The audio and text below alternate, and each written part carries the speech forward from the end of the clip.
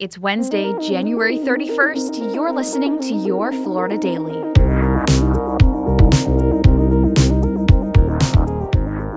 I'm Katrina Scales. A Broward Medical Examiner's Office investigator is in trouble with the law, accused of stealing the credit card information of a dead person and using it to swipe $450. According to an arrest warrant, 38-year-old Daryl Reed worked for the Broward Medical Examiner's Office, documenting scenes by taking photographs. The records show Reed was called to a home in Coral Springs last October, where a man had been dead for more than 2 weeks.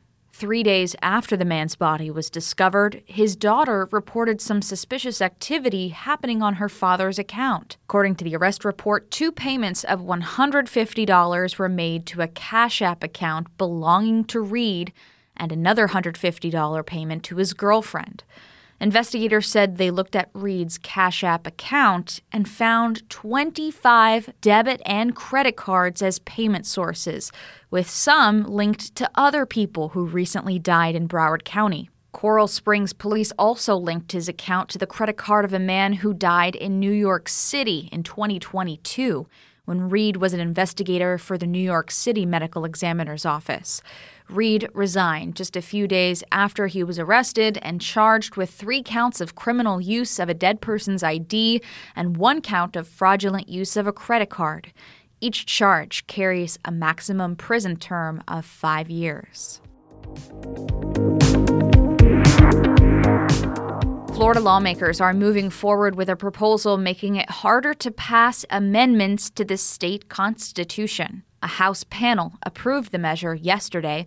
If it becomes law, proposed amendments would need 2/3 support from voters to pass instead of the current minimum 60%. Supporters of the change argue it's too easy to change the Constitution, but critics say the measure is a way of stifling the voice of the people. I can't think of a better way to protect our Constitution than to raise the bar. It's the content of some of these amendments that certain members of this body don't like, and that's why we're making it more difficult. The legislature does not have the final say on this. The issue will be on the November ballot if approved in Tallahassee and would need 60% support to take effect.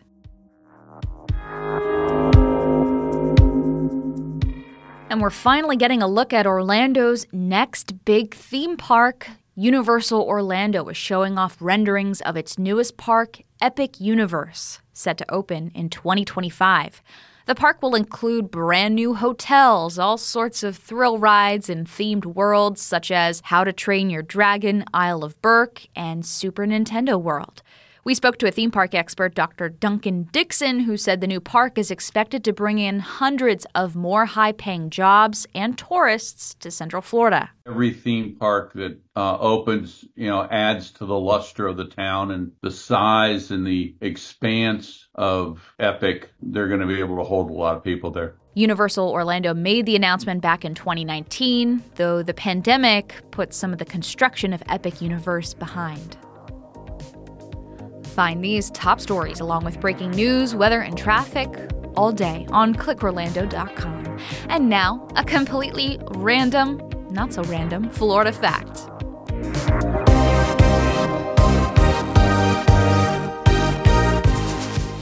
Today marks 66 years since the first satellite was successfully launched by the United States after lifting off from Cape Canaveral. Explorer 1 was launched in response to the Soviet Union's launch of Sputnik 1, setting off the U.S. space age. Your Florida Daily is produced by News 6 WKMG in Orlando. I'm Katrina Scales. Subscribe for new episodes wherever you like to listen.